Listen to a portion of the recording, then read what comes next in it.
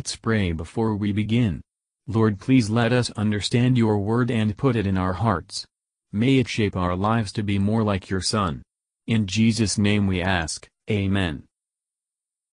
Exodus chapter 13. And the Lord spake unto Moses, saying, Sanctify unto me all the firstborn, whatsoever openeth the womb among the children of Israel, both of man and of beast, it is mine. And Moses said unto the people, Remember this day in which ye came out from Egypt, out of the house of bondage. For by strength of hand the Lord brought you out from this place. There shall no leavened bread be eaten. This day came ye out in the month Abib.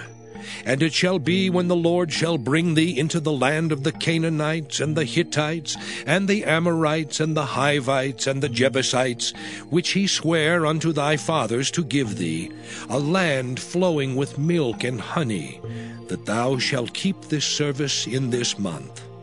7 days thou shalt eat unleavened bread, and in the 7th day shall be a feast to the Lord. Unleavened bread shall be eaten 7 days, and there shall no leavened bread be seen with thee, neither shall there be leaven seen with thee in all thy quarters. And thou shalt show thy son in that day, saying, This is done because of that which the Lord did unto me when I came forth out of Egypt. And it shall be for a sign unto thee upon thine hand, and for a memorial between thine eyes, that the Lord's law may be in thy mouth. For with a strong hand hath the Lord brought thee out of Egypt. Thou shalt therefore keep this ordinance in his season from year to year.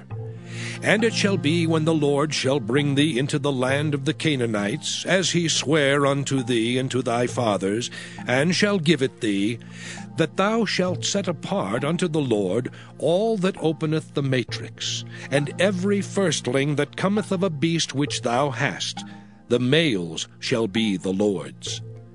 And every firstling of an ass thou shalt redeem with a lamb. And if thou wilt not redeem it, then thou shalt break his neck. And all the firstborn of man among thy children shalt thou redeem. And it shall be, when thy son asketh thee in time to come, saying, What is this? that thou shalt say unto him, By strength of hand the Lord brought us out from Egypt, from the house of bondage.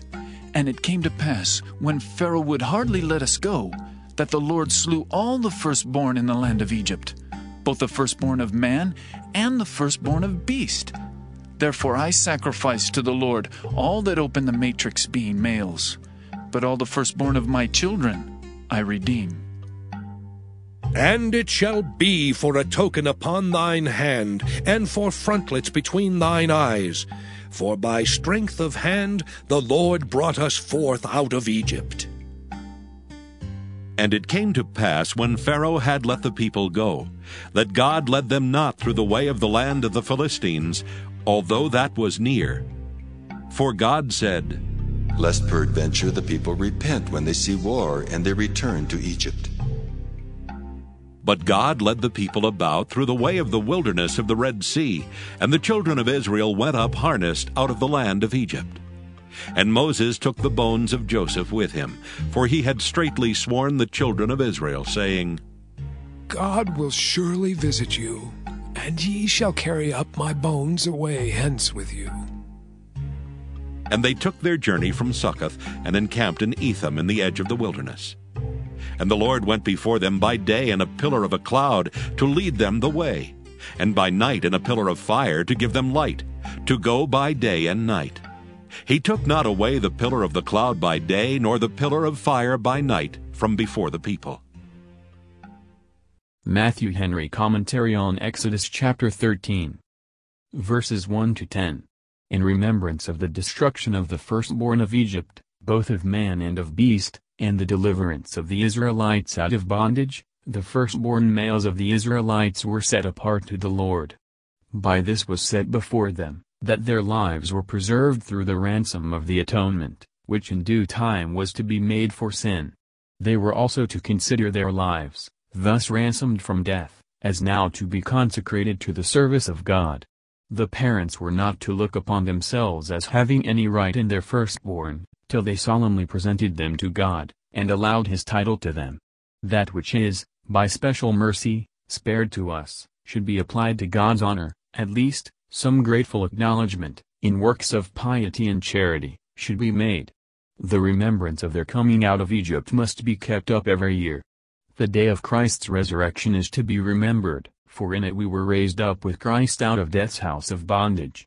The Scripture tells us not expressly what day of the year Christ rose, but it states particularly what day of the week it was. As the more valuable deliverance, it should be remembered weekly. The Israelites must keep the feast of unleavened bread.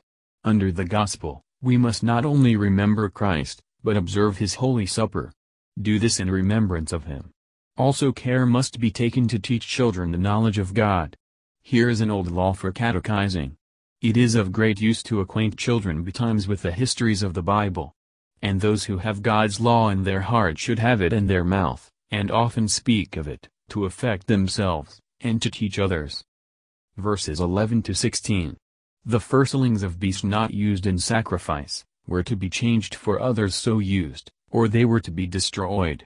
Our souls are forfeited to God's justice, and unless ransomed by the sacrifice of Christ, will certainly perish.